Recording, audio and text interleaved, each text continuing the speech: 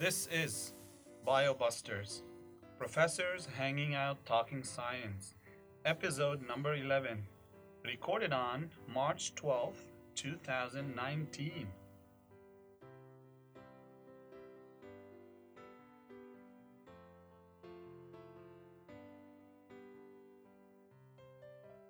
Hello, folks. You are listening to the podcast that takes you beyond the classroom and into the trenches of science.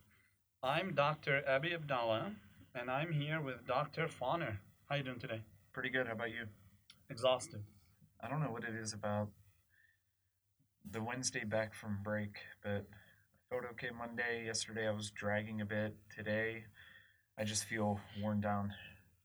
I think it's a combination of being back from spring break and that whole spring forward time. I think daylight savings time really messed me up this year, Well, probably more so than any other year. I don't know. It's called aging. Yeah, I don't like to believe in that. That's what it is, man. It's called aging. It'll get worse every year. I like to believe in the Benjamin Button way of counting my years. Every birthday I have, I actually go backwards a year, but I've never denial. seen that movie. Was it good? I heard it. What was it? Honestly, with, I just Leonardo remember DiCaprio, was it? No, Brad Pitt. Brad Pitt. I confused the two. I just remember the very, very old-looking Brad Pitt as the child stage, and that's all I got in terms of the movie. I never finished it, so maybe something for this weekend. Except no. This weekend we'll be busy. Yeah, We'll be- there will not be any Yeah. movie watching this weekend. no, there won't be tangents or Tangents. Yeah. Let's Being get back on creative. track. Get back on track. So today is March 12th, right? March 12th, 2019. Yes, And we had looked up a famous scientist for today, right? Charles Chamberlain. Charles Chamberlain. Indeed. Born 12th March 1851, died 2nd of May 1908 at the age of 57.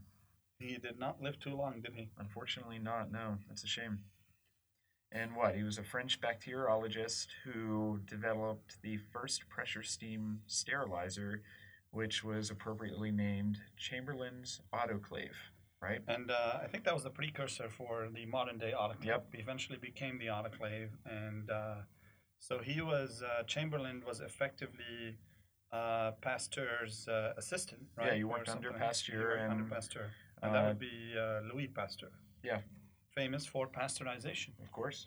which ended up using this autoclave. Hmm. And this came all about because, and for those of you that want to sort of refresher on that, go back to our Origin of Life Mhm. episode, right? I like when we create links between different podcasts. Yeah, It's why nice, not? Why that not? continuity. Absolutely. But so Louis Pasteur was challenged on his claim that boiling things killed all bacteria. Yep. And a proponent of spontaneous generation at the time, Henri Bastien, Very good, nice. eventually, thank you, eventually disputed Louis Pasteur and said, hey, this stuff is not killing everything. And then Pasteur asked his, effectively, his assistant to study sterilization. And this Chamberlain guy, who was also French, came up with the autoclave. And Think about what a revolutionary kind of principle and device this serves not only hospital care, but oh, absolutely. I yeah, mean, yeah. microbiology courses, molecular biology, your cell courses. I mean, What was the name of that Hungarian doctor way back that pretty much told other doctors that performed autopsies that they needed to extensively wash their hands before they went and performed surgeries, and ended up reducing like surgery deaths by like Infections. 90% or something like that? was that Ignaz Semmelweis? Maybe. I mean, and I know he's Hungarian. I don't know the The doctor who championed hand washing. I had to yeah, look it yeah, up. I'm yeah, not yeah, that, that one, not that that one. smart. But yeah. What year was that? That was, let's see here. August 13th, 1865 is when he So died. 1800s. Okay. Yeah, sometime in the 1800s, probably mid 1800s, I would say, right? So he used to work at this hospital, and he observed. 1847 is when he started championing and proposing the washing of hands with chlorinated lime solutions while he was working at Vienna General Hospital's That probably does clinic. wonders to your skin, doesn't Right? That doesn't sound too healthy or it? Yeah, nice. yeah. But I mean, he effectively observed that patients dying from nosocomial infections, Mhm. infections acquired in hospitals, were effectively dying after uh, doctors that performed the surgery had been to autopsies before in that day. Yeah, it looks like the doctor's words here had 3 times the mortality Absolutely. of And then he other made that wards. link. Yeah, And then he starts saying, "Oh, wash your hands, disinfect." And then, but he didn't really prove that it was the bacteria, right? boy, his story could be. No, You'd it's an think it's not interesting one. like Yeah. you'd think with all the movies coming out, about science and scientific discovery, they never did a movie on this guy, as far as I know. I No, mean, I've never seen one. yeah, no, this is really I've never seen one. fascinating. But anyway, let's get back to our scientist for the day, Charles Edouard Chamberlain. And so, effectively, sterilization methods, autoclave. Yep. He eventually devised a filtration process to purify liquids using a porous unglazed porcelain, Mm-hmm. which was used in city waterworks early on. And after, eventually, he became supervisor in some of the departments of the Pasteur Institute and was involved in vaccine preparation as well. Yep. And he also studied Pasteurella microorganisms. He never really escaped the shadow of Pasteur, did he? No, yeah, there was no, But I mean, there he was still no did a lot. escape in So that. Yeah, exactly.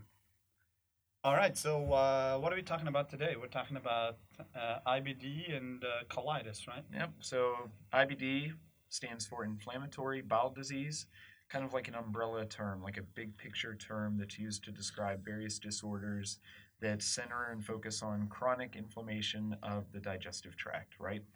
And 2 particular types of IBD that we're going to be focusing on: Crohn's disease and then ulcerative colitis. And those will be the two that we really shed light on, the signs, symptoms, possible causes, and then a few studies that we're going to Sure, discuss sure, as sure. well.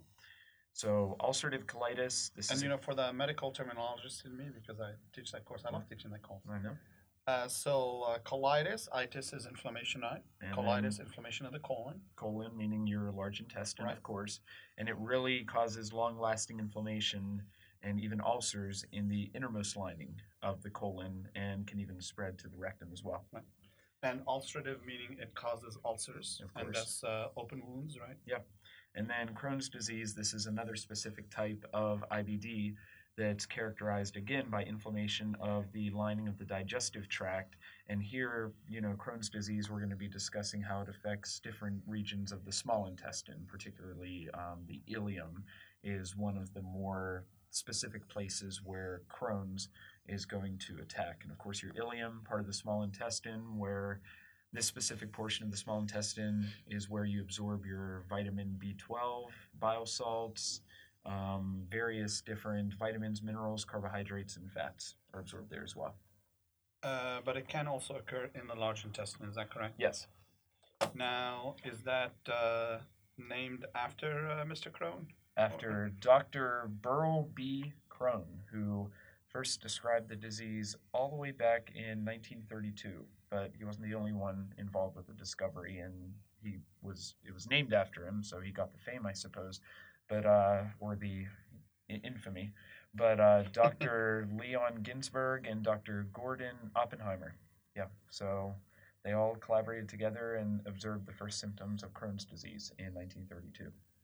So, which one do you want to talk about? So, you're going to talk a little bit about the physiology, symptoms, causes, maybe. Yep. And I'll talk about some of the treatments, some maybe not necessarily controversial, but what's the one? I don't want to say not common. What am I trying to say? More there? specific kind of specificity. What are you Not getting weird. at? I'm looking at like what therapies that you don't really think about, like weird therapies. Well, Oh, not weird, but maybe the unconventional. more, yeah, unconventional. okay. That's the word I'm looking for. The more inconspicuous Yeah, types of unconventional therapies. therapies. There we Okay. go. So, I mean, we could start with Crohn's disease, right? Sure. So, again, Crohn's disease, chronic inflammatory condition of the gastrointestinal tract, and it most commonly affects the kind of end, like I was saying, of the small intestine and the very start of the colon. But it could theoretically affect almost any region of the GI tract, the gastrointestinal tract, and you going anywhere from the mouth all the way down to the anus. And it is different from ulcerative colitis in that respect because ulcerative colitis is largely only limited to the large intestine, to the colon, which is why it's named colitis, of course. It affects kind of the thickness of the gastrointestinal wall. The inflammation can also kind of skip in Crohn's disease. And by that, whenever I use that term skip, I'm meaning sometimes you'll have normal areas of the lining of the thickness of the bowel wall, and in others you'll have like diseased patches of the intestine. So it's patchy. It is very patchy. So not yes. the entire length of the colon is affected. Exactly. Right. And the thing is, symptoms vary from patient to patient, and there are a wide variety of symptoms as well. Some patients will have more specific symptoms, and a lot of them, whereas other patients will have only one or two of these symptoms. These symptoms are related to inflammation. Inflammation is occurring in the GI tract that eventually leads to the following events: persistent and consistent diarrhea, rectal bleeding, abdominal cramps, kind of that sensation of incomplete evacuation and discomfort, and then bowel obstruction as a result of chronic constipation. So not really anything. Nothing nobody wants to experience. Okay.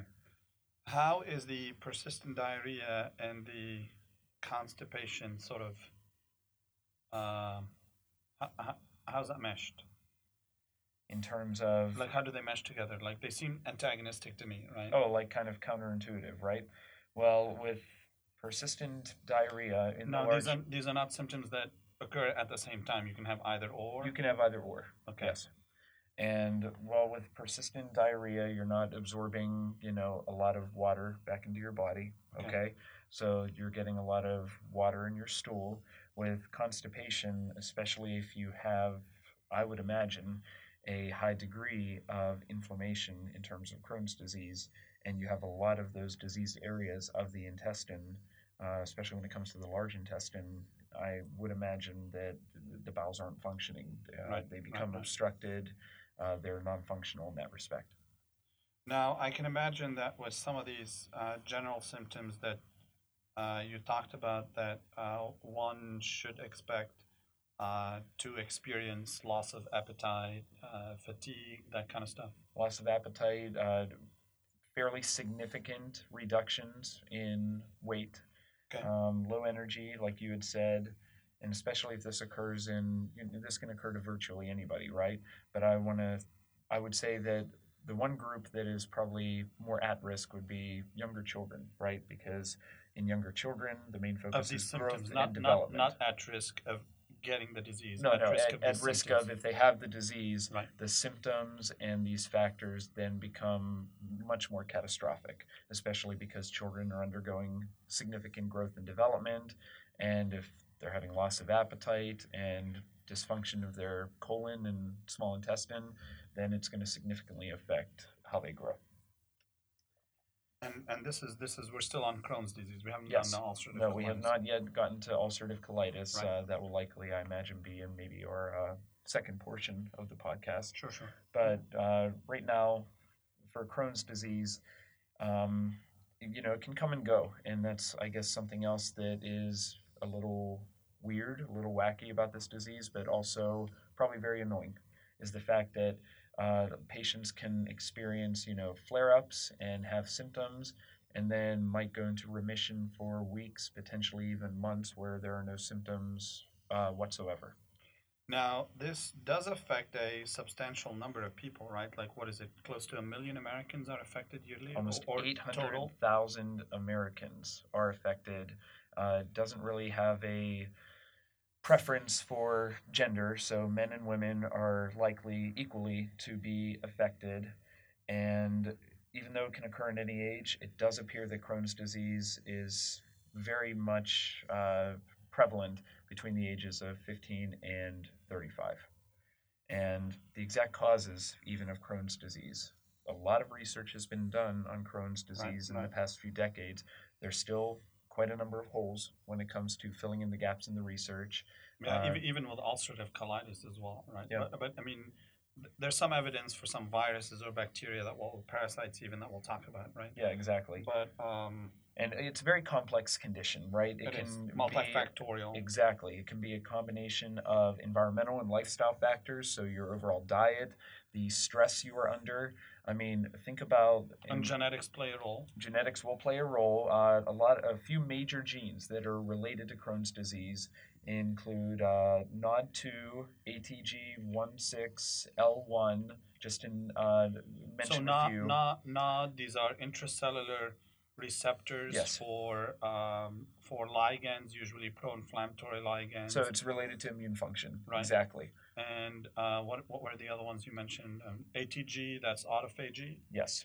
And so the proteins that are expressed ultimately and produced from these genes help the immune system in kind of not only sensing and perceiving, but also responding appropriately to the normal healthy bacteria that are going to be lining the interior of your gut. Yeah. Once we'll talk about ulcerative colitis, I'll mention a paper about dendritic cells sort of sensing, bacteria in the colon and then keeping a down-regulated immune response that's more regulatory and a happy balance, effectively, of immune response plus defense, right? And not over defense, so as not to cause that inflammation. Well, that perfect balance, right? You want your immune system to always be in a perfect state of balance where you're attacking the bad things in a certain degree of a response while keeping the good things, such as the healthy microbiome of the intestines, sustainable. In terms of microbiome, right? I mean, we are filled with bacteria. It's a symbiosis. I mean, without those bacteria,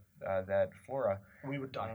We would die. Yes, we wouldn't be able to have digestive function. Not just intestinal bacteria. There's bacteria on your skin. Exactly. Absolutely. Yeah. And there's more bacterial cells in you than there are human cells. Mm-hmm. And think about stress too. And this is something else that goes into this multifactorial combination of factors that can predispose one to developing Crohn's disease. Is the fact that stress. What leads to a chronic state of stress, overactivation of the HPA axis, and a chronic production and eventual insensitivity. HPA axis being? Oh, the hypothalamic pituitary adrenal axis. Yeah. And the stress hormone known as cortisol, that glucocorticoid that helps you to cope and respond to stress. Well, what it comes down to is if you're in a stressful condition and you have a disruption and dysfunction in that stress hormone cortisol, studies have found over the past decade to 2 decades that cortisol plays a role in influencing what types of immune system, number one, but also number two, the composition of the microbiome, the gut microbiome. So even stress can affect what types of bacteria you have and may predispose you to Crohn's disease. Speaking of cortisol, aren't you guys doing a study this semester measuring cortisol levels in students around examination times? Yes, we are. And the lucky cohort that we are tracking and examining and following is your cell biology class. Well, with cell biology, having me 3 times a week, I can tell you they're stressed every day. I was going to say you are the confounding factor there. So you didn't think about that. I'm not going to be able to parse out whether it's the actual exams and just college life that causes them stress. As a professor. We could do like a before and after. I test them 10 minutes before class starts, and then once you come in, immediately after, take their blood pressures, respiration, and pulse. Well, I'll tell you that you are likely to see a difference. I would imagine for sure. So again, we've talked about, how the immune system is linked to problems with Crohn's, and, Crohn's falls under that umbrella of inflammatory bowel diseases. And what it comes down to is a disruption in immune function.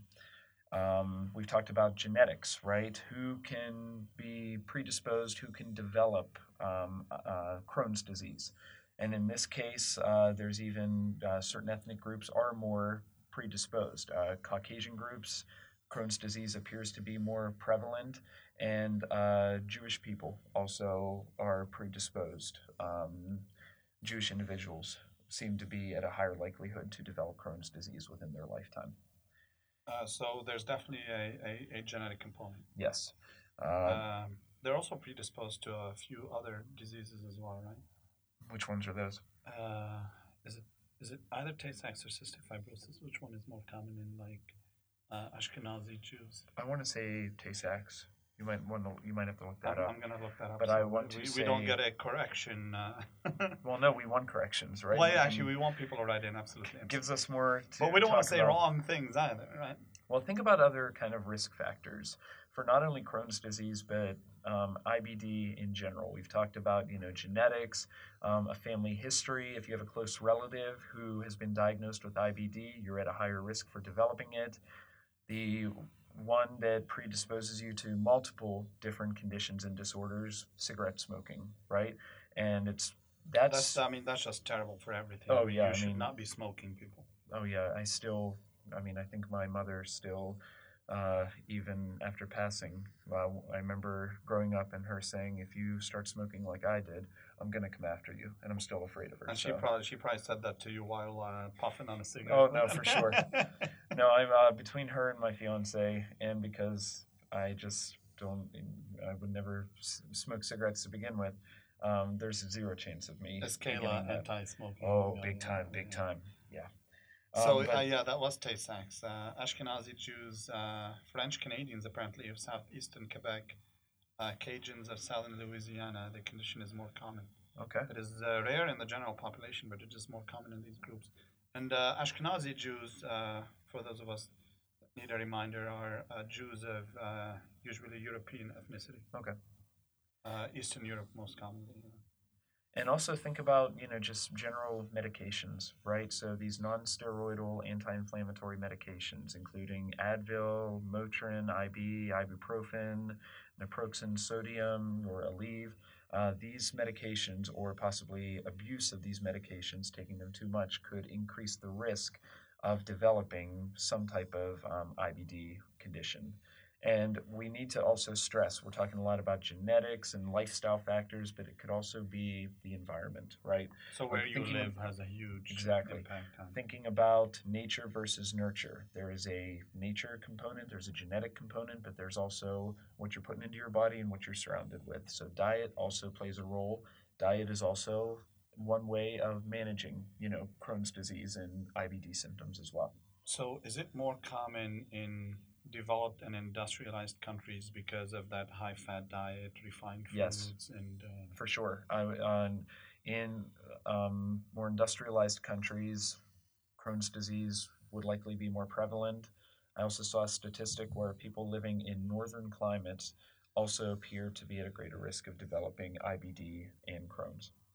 There was another study I looked at the other day where people in warmer climates as well tend to live healthier, longer lives or something like that, which makes me want to move out of Pennsylvania. I was going to say, what does that mean for the general long-term health and quality of life of Pennsylvanians? And given that, you're going to be moving even further and appreciating, let's say, more of a colder climate, right. You better watch out for these IBD symptoms.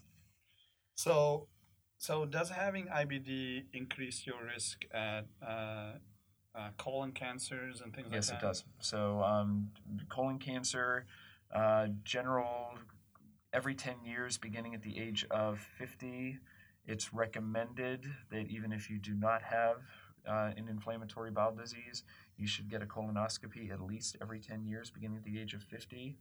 And depending on your condition and symptoms in general health, the doctor might require you to get it done more. Inflammation throughout the body, right? So arthritis, lesions in the eye, and uveitis, which is inflammation of the eye, could occur during flare-ups and increased degree of symptoms of IBD. That's interesting. Yeah, I know. Particularly the arthritis component, right? Yeah. Is that a general state of immune inflammation that sends the entire body into a systemic? Yes, a systemic-wide, exactly. There's primary sclerosing cholangitis, so inflammation, once more, that's occurring and causing scars or sclerosing within the bile ducts. That's bile duct, yeah. Exactly. And it's going to make your bile ducts more narrow because of the buildup of scar tissue and could gradually cause liver damage. Component. Yep, exactly. Sclerosing is narrowing. So blood clots also. People who are diagnosed with IBD have an increased risk of blood clots in their veins and arteries. of IBD, not necessarily Crohn's, right? It could No, be not ulcerative Crohn's. colitis as well. So is It could that, be. I mean, increased risk of blood clots? Is that due to internal bleeding at the level of these ulcers? I'm just trying to think of No, I'm connections here. thinking Yeah? too. With the I mean, it could be because of bleeding, and increased it could incidence be of ulcers, it could be general uh, overinflammation. well, I mean, sort of like overactivation of platelets, maybe, or something like that. Well, if it's I'm involved with an spitballing. immune defense, Sure. if you're activating and pushing inflammation into overdrive, it could also cause the overproduction of clotting factors and platelets, for sure. Yeah, and I mean, for a lot of these things, we still don't know what causes what, right? I mean, IBD is uh, this combination of diseases of unknown etiology, right? Well, that's, again, just thinking about the gaps in the research and the fact that it's such a complex disease that develops from all those different factors. Um, this is probably one of the more attractive areas of research for any scientist who's investigating this, any medical researcher. Yeah. But so that's mainly kind of IBD in general, and I apologize to the listeners if we are jumping around a bit, but Between a lot of these ulcerative colitis and Crohn's disease, exactly. we are a little bit, but that's okay, I think. But what we have tackled so far has mainly been focused on Crohn's disease. Yeah. Yes, exactly. The ulcers we've talked about. You can get open sores with Crohn's disease as a complication in your digestive tract. Malnutrition, of course, due to diarrhea, bowel obstruction, the whole 9 yards. Okay. Do we want to take a quick break for the radio and then come back and talk about ulcerative colitis? Sure. All right, let's take a quick break for the radio. And for those of you listening on the podcast, we'll just keep plowing through. All right, and we're back. So let's talk about ulcerative colitis. So is the main difference is effectively, well, first of all, let's start with location, right? Crohn's disease may involve the small intestine. Is that true? May involve the small intestine, the end of it, the very big, the beginning of the colon or the large intestine, and there are also cases in which it's along the entire digestive tract, right? These different patches of diseased tissue. Ulcerative colitis is just in the colon. Yep, large intestine. The rectum, if it goes that far south. Yeah. What are some of the other thing that is more common in ulcerative colitis is obviously the formation of ulcers. Exactly. Open which sores which are not as common in Crohn's disease, right? Not as common, can still be a complication, but again, ulcerative colitis is so named because of the location in the large intestine and the development and high degree of ulcers that are present in the lining of the colon. Right, and the other that is the other key difference, right? That ulcerative colitis only affects the lining of the colon, exactly, while Crohn's disease can affect all layers of that intestinal wall. Oh, it's much thicker. Like the entire thickness of the intestinal wall is affected by Crohn's disease. And and is ulcerative colitis more chronic than Crohn's disease? That is a very good question. So, kind of thinking about just... I know it's a chronic disease of the large intestine, but is because there are flares with Crohn's. Yes, you have symptoms at one point, but then symptoms vanish for however long of a period of time. But I mean, there are also flares in ulcerative colitis, right? I mean, it's not... Well, look, approximately half of patients who are diagnosed with ulcerative colitis experience more kind of milder symptoms. What is that? Similar to Crohn's, with ulcerative colitis, you have persistent diarrhea, abdominal pain. There's a bloody stool because of the ulcers. Exactly. And then bowel movements become a little bit more loose, and you have that urgency and that need to go to the bathroom more. But it does tend to come and go as well, right? Yes. Okay. So there are flare-ups. There are flare-ups, it appears. Okay. You also get that loss of appetite and the resulting loss in weight as well. So another thing that's shared with Crohn's disease compared to ulcerative colitis, low energy. Again, something that could affect adolescents, where if younger children are diagnosed with ulcerative colitis, it could have a significant negative effect on growth and development. Now, it's important for us to point out differences between IBD and IBS, right? Yes. Inflammatory bowel diseases is sort of an umbrella term that encompasses ulcerative colitis and Crohn's disease. IBS, which is irritable bowel syndrome, is effectively a disorder that affects mostly the muscle contractions of the colon. Right? Exactly. So it's specific to the muscles that are found in the large intestine. And it's not usually characterized by intestinal inflammation. No. Is that correct? No, it is Yeah. not. Yeah. So that's more like what, general discomfort, or I mean, that's also of unknown etiology, isn't it? No, with everything that we've mentioned here, and in addition to IBS, it's very much kind of, there's a lot of gray areas when it comes to discovering how it comes about. Yes. There's so much we don't know, isn't there? No, there's a ton. I mean, just some of the studies that you and I both found and kind of researched and looked at. It's amazing that, number one, that some of these studies have only recently been performed, but also kind of everything we've talked about going back to Crohn's disease with the mutations in those genes and the genetic variations that influence Crohn's disease. Sure. In the past few decades, researchers have identified at least 200 genetic variations that could influence Crohn's disease. So, I mean, just it's kind of like a crapshoot, I suppose. Yeah, yeah. I mean, yeah, I agree with you. And with ulcerative colitis, it is more common than Crohn's disease worldwide. Mm-hmm. And you talked about Crohn's disease with Dr. Crohn. Well, ulcerative colitis, it was first described by Samuel Wilkes in 1859. And the overall incidence is reported to be anywhere between 1 to 20 per 100,000. Wow. Yeah, and it does have apparently this, which I did not know till I looked this up the other day, right? It does have this bimodal age distribution with an incidence peak apparently in the second or third decades, so 20s and 30s, followed by a second peak anywhere between 50 to 80 years of age. That's really And interesting. apparently, for some reason, it dips down in terms of distribution in the 40s or so. Yeah. But again, multifactorial risk factors include genetics, environmental factors, but a huge role for autoimmunity and the gut microbiota. Mm-hmm. And what were you saying? You were saying something earlier before I cut you off. Oh no, I was just thinking about, again, the research that's been done, the study that you had found we'll talk about therapies, I suppose, in a few minutes, but different microbial-based therapies that are used to treat IBD. You found one that was just published at the beginning of this year. Yeah, correct? yeah, to sort of correct that imbalance in microbiota. Yeah, I found one study that kind of discussed how viruses, so specific viruses that could be found in the intestines and in the digestive tract, could be responsible for risk of developing inflammatory bowel disease.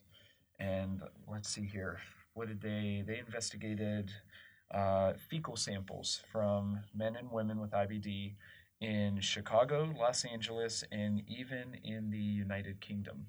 Okay. And they basically examined and detected viral genetic material, and the thing that I like here, and as with any good study, they wanted to control for the environment. Because it's a multifactorial development, you need to take environment out of the equation. You need to control for it. So did they do like elderly or like that?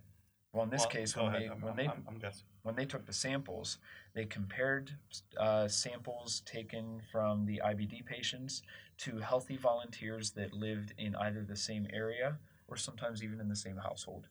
Okay. Well, same household is a better control. Oh, than much, same area, much right? better control. Because then you can control for diet. They tend to eat exactly the same foods. Yeah. And so I think that's something that is maybe overlooked, right? We've mentioned quite a lot in the first kind of half of the podcast the fact that, trillions of bacteria that are going to be, responsible, and imbalances in those bacteria could lead to the development of IBD. And the gut is also home to a large proportion of varying types of viruses. And Well, it's, those that just live there on a normal basis, you mean? yes, Yeah, yeah. and that's And I'm guessing that, I'm sorry, I keep cutting you off, that's right. but I'm guessing that the genes for the viruses that they found in here were not viruses that normally lived there, right? They were viruses that were infecting these people or have Infecting, infected them at some point in the past, causing the inflammation in the first place. infecting, or even in this case, one particular group of viruses has expanded and become much more diverse in the patients that were diagnosed with IBD. So, what they looked at here and what they found were specifically the two most abundant viruses that they identified in this study sample, two groups of bacteriophages known as microviridae and Caudovirales. And when they looked And at bacteriophages are not eukaryotic viruses that infect eukaryotes, right? These are viruses that infect bacteria, bacteria. prokaryotic, Yeah. yes. And so when they looked at the healthy participants, right, they saw that the healthy participants, the control subjects in this particular study, had similar numbers of members from these two viral groups. Okay. So these two bacteriophage groups are present in healthy participants. However, in participants that either were diagnosed with Crohn's disease or ulcerative colitis, the Caudovirales viruses, not only were they more abundant than the microviridae viruses, but there were also more types of these viruses. So that's what I'm talking about in terms of the expansion and diversity of the Caudovirales group of viruses in patients who were diagnosed with IBD. And so it really comes down to the diversification of that specific virus group. And they only, they found two of these that were the most abundant. Who knows if there are other imbalances in other types of viruses or bacteriophages that are once more predisposing these individuals to IBD. Right. And I mean, another evidence for some of the triggers for these is a breakdown of that immune tolerance in the gut. Yes. So you have all these bacteria that live in your gut, and your immune system frequently samples what's out there in your intestine, and it will produce antibodies against them, right? Mhm. Mostly immunoglobulin A or IgA, right? That gets secreted, uh, and then it can keep some of these antibodies or some of these bacteria at bay. Yep. It can tolerize sort of the immune system to put up with the good bacteria but kill the bad bacteria and maintain that sort of. And again, we're simplifying things here. Maintain that immune tolerance in the gut, so you're not having an immune reaction all the time. Yes. And once that immune tolerance is broken, and you start making an immune response against everything that's out there or against some of what is And out these there, groups are left unchecked. then, well, not they're left unchecked. You're starting to produce this immune response that is characterized by inflammation. Mm-hmm. You're killing some of the bacteria, you're not leaving them unchecked, right? So, but what you have is an overexpansion of immune cell, an overexpansion of T cells, an overexpansion of B cells, an overexpansion of pretty much every immune cell involved in that site, leading to that inflammation. Well, think about the links to stress there. You're talking about inflammation and all these very important immune cells, right? With stress and the initial overproduction and then eventually dysfunction of cortisol, cortisol insensitivity in different tissues throughout the body, cortisol. That's why corticosteroids are the main drug of action or main drug used in this treatment. Right? Exactly. So, control of inflammation, and even with the disruption in cortisol due to chronic, very long-term, unending stress, this then affects inflammation, and cortisol has also been implicated in dampening other immune systems, other arms of the immune system. So that's why kind of studying this, one of the things about this study is, what was the stress like, I suppose. It's very hard to study. Stress is sometimes an ambiguous term, very subjective, but, these individuals, whatever stress they were undergoing, could also have played a role in, the disproportionate amounts of these bacteriophages. Yeah. So let's talk about the treatment there. So in patients with, so the choice of treatment will depend largely on the severity of the disease, right? And so something that is um, not as severe is treated with a simple topical or oral corticosteroid, Mm-hmm. right? And it's that 5-aminosalicylic acid or Yeah. 5-ASA, 5-ASA. Mm-hmm. Patients with severe ulcerative colitis will have to be hospitalized for treatment. The options can vary there. You can provide intravenous steroids, and if refractory to treatment, then they go a little bit further in terms of steroids that inhibit immune function Mm-hmm. or inhibit the Like specific signaling pathways for T immunity. cells, for example. You Mm-hmm. can inhibit calcineurin for T cell signaling. So you can use cyclosporin or tacrolimus. You can also have antibodies against tumor necrosis alpha or TNF alpha. That's infliximab. Yeah. And I mean, I think it's very important here to stress that you want this to be treated and managed very, very carefully. Oh, And absolutely. I mean, just what could happen as a result of, mismanagement or letting these symptoms progress too much. Not only, affecting quality of life. That's probably one of the more common things with individuals associated with these disorders. Quality of life is just diminished drastically. So Oh, yeah, properly absolutely. managing and Right. treating this will improve quality of life, but then minimizing the risk of cancer that we talked about earlier. Yeah, yeah. And for those patients that achieve remission after treatment, they tend to essentially be continued on appropriate medication to maintain remission so you don't have another flare up. Yes.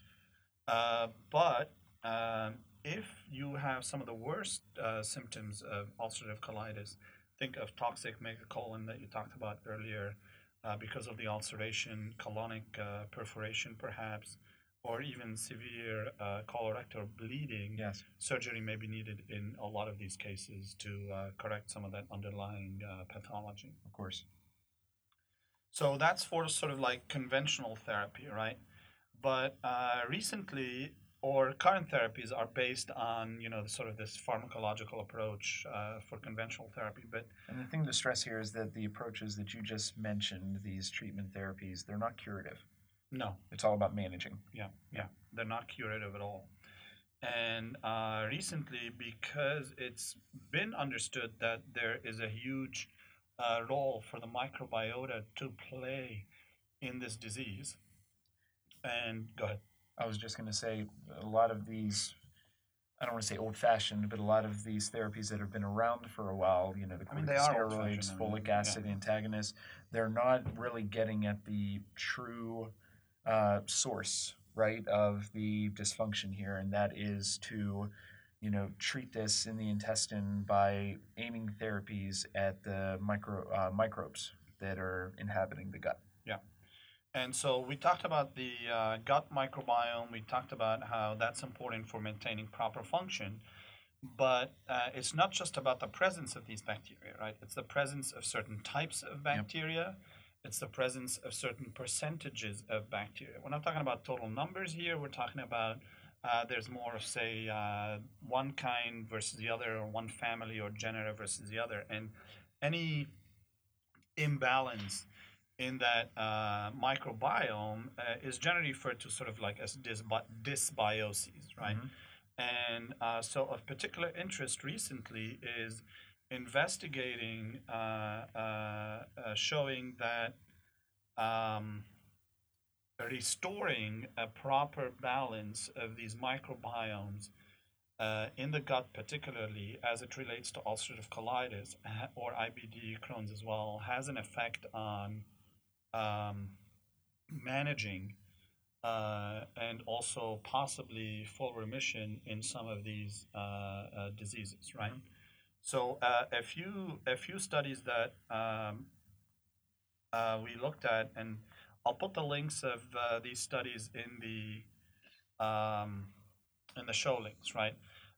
But overall, they're referred to as microbial-based therapies, and they involve something called fecal microbiota transplantation. Which is just so. What do you think it is? Yes. Effectively taking healthy. I never thought I would, I guess, get to a point in my career where I could actually be talking about uh, fecal microbiota transplantation Yeah, I mean, (FMT). it's effectively taking the feces from healthy donors, Yep. cleaning them up, and getting the bacteria from those that are healthy bacteria, Yep. right? And transferring those to a diseased individual. You're just trying to restore that very delicate balance of Right. microbes in the gut. Right. Yeah. And you can do these going up or going down effectively, right? Uh-huh. So you can transfer them anally effectively, or they can be transferred through a tube inserted through the nose down to the stomach or small intestine, right? Yeah. And it tries to restore the normal microbiota to get the effect of that microbiota derived metabolites that are usually useful in these studies, right? Yeah. Or useful in these people. And we're not gonna. Do you think we should talk about which bacteria are good, which bacteria are bad? I mean, usually in IBD patients, they see increased numbers of pathogenic microorganisms, I think that's such more as than too much, sufficient. yeah, proteobacteria, ruminant-coccus. I mean, I think that just in terms Skip of over that. Don't in go over terms that. of the specific microbes, there are good types of bacteria that you want. Elevations in other types or more diverse types of the bad bacteria will lead to that imbalance. Okay, all right. Well, we won't talk about these specific. If someone wants to know more about these, we'll put the link Yep. in the episode, and you can email us as well. We're happy to answer emails. No, for sure. But for fecal microbiota transfer, this paper reviewed effectively 6 studies that have so far done clinical studies relating to fecal microbiota transfer, right? Mm-hmm. And they see anywhere between 24 or so percent up to 77 or so percent, depending on the study, Of remission. in remission of clinical symptoms. Absolutely. And And what's the time period here for kind of achieving this remission or at least improvement in these clinical indicators? Well, I mean, it takes weeks, Yeah. and months in some That's cases. what it looks Right? like. Yeah. So you would transfer. This is not a one-time treatment, Mhm. right? You can imagine that not a lot of this bacteria will immediately take hold. If you go through the stomach route, some of them will die before they get there. So you're talking about billions and billions transferred. Yeah. And they have to be. In some cases, they're done 5 days per week for up to 8 weeks or so. You're talking about anywhere between 50 or so, 30 to 50 grams of feces in, anywhere 400 milliliters of saline water effectively delivered to patients, right? Yeah. But I mean, you see you see improvement Yeah. pretty much within 4 weeks, 5 weeks, and then in those cases where they see clinical remission, they see remission 7, 8 weeks later. Yeah. The shortest I think I saw was 6 weeks. Yeah. In terms of remission of these fecal microbiota transfer studies. And I would imagine one of the possible kind of limitations or downsides here is that it's probably difficult to match microbiota between the donor and the recipient. Right. To Yeah. get the It's difficult microbiota to- from the donor, let's say entrenched in the microbiome of the recipient. Yeah, it's difficult to isolate the impact of whether the microbiota from the donor or the recipient took hold or corrected, right? Some of these patients might correct their own microbiota, right? Yeah. The other problem with fecal microbiota transfer so far, there's not a lot of regulation or comprehensive guidelines on this. Okay. So it's still up in the air on whether it's heavily regulated or not.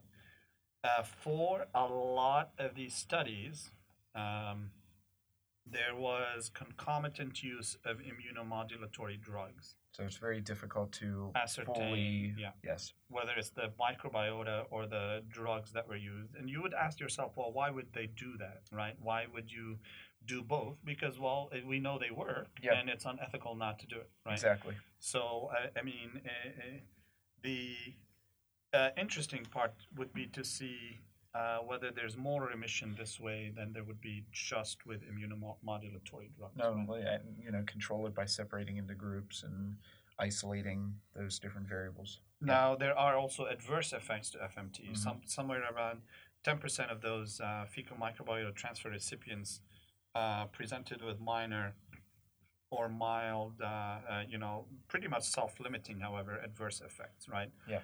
Just disturbances in the gastrointestinal tract, such as diarrhea and abdominal discomfort, pain, things like that. There were not, any extreme side effects or severe side effects that were observed. In one study, they did see some IBD flares as a result of that, but it wasn't very common. Yeah.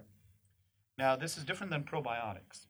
And everybody probably Here's about probiotics. Yeah, They're right. food And additives. exactly. Yeah, exactly. And these are just, again, the safe food additives, these supplements and pharmaceutical formulations that are basically live microorganisms that, and this is the key thing here, when They have to be live. That's a definition of a probiotic. Yeah. Exactly. They have to be alive, number one.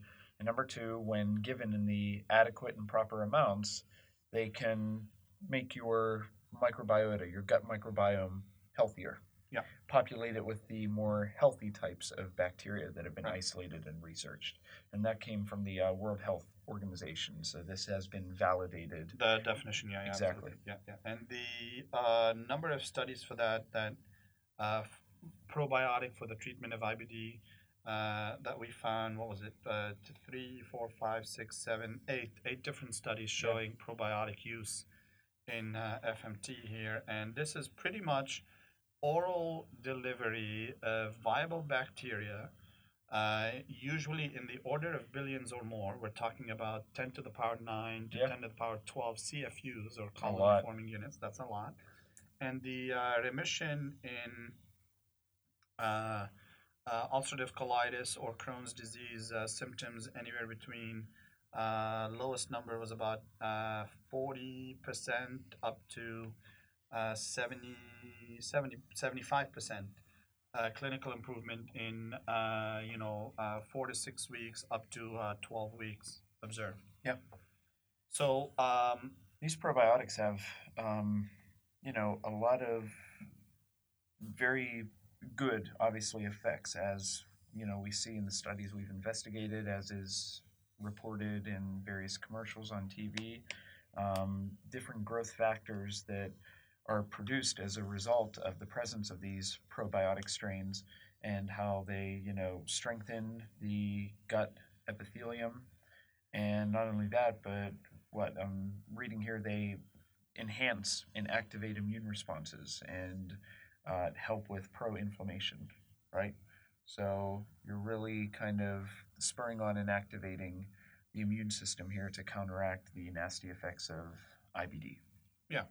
Yeah, and again, the good bacteria are going to compete with the bad bacteria, right? I mean, these things secrete all sorts of metabolites, antibiotics, things like that, that would help keep other harmful bacteria at bay. Mm-hmm. And it is the imbalance of that good bacteria that causes usually, think of someone that's on a long-term strong antibiotics, Mm-hmm. right? They end up with a C. diff infection, Clostridium difficile, and that's difficult to get rid of. Yeah. Right? It's in the name, and causes all sorts of problems, right? And keeping that healthy balance of good bacteria.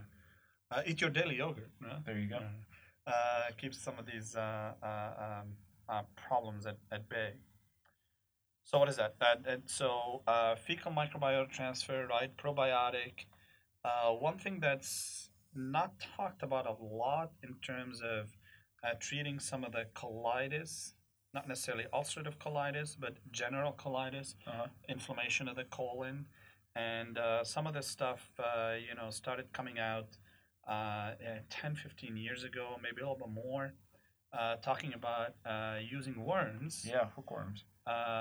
well, not necessarily also not just hookworms. Oh, but Hookworm, others, yeah. other worms as well, to effectively helminths. And helminths Yeah. are worms that usually roundworms that can infect the gut. And for those of you that know a little bit of immunology, a worm infection skews the immune response towards what's called a Th2 immune response. Mm-hmm. And a Th2 immune response is antagonistic to a Th1 immune response. And ulcerative colitis, or colitis in general, for the most part, is a Th1 heavy immune response. So you're talking here about inflammation versus non-inflammation, correct? Yeah, Okay. yeah, pretty much. If you want to simplify it to that much, sure. Yeah, just making an association for between the Th1, Th2, Right. Inducing an anti-inflammatory response effectively that would dampen down the Th1 inflammatory responses. Yeah. So by inducing these Th2 immune responses by those intestinal helminths, you diminish the Th1 responses, right? So very, very potent suppression and inhibition of inflammation. Yeah. Okay. Now, most of these studies, as they should be, by the way, have been done with worms that do not establish infection necessarily in humans. Yeah. So the most famous example that came out originally in 2003 uses a worm called Trichuris. Mm-hmm.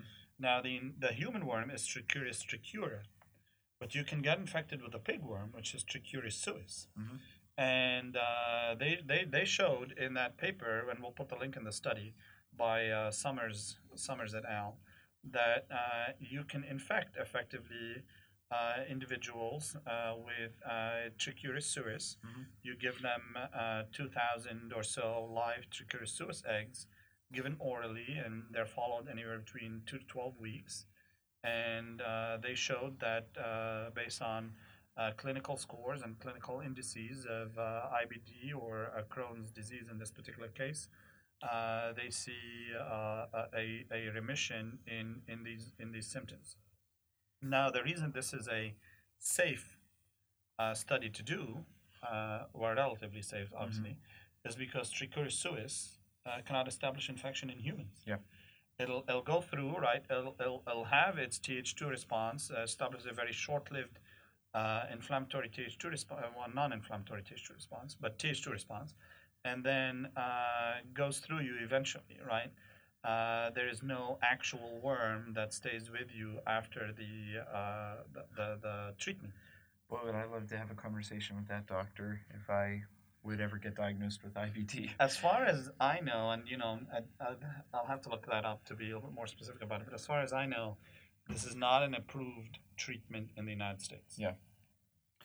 A lot of patients who suffer from IBD have gone to foreign countries to get the worms or get the ova.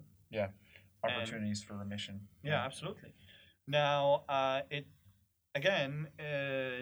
this is only a temporary you risk benefit. flare up. Yeah, you risk flare up in the future, right? And what we're looking at here is unless you're receiving multiple doses of these probiotics or the worm treatment,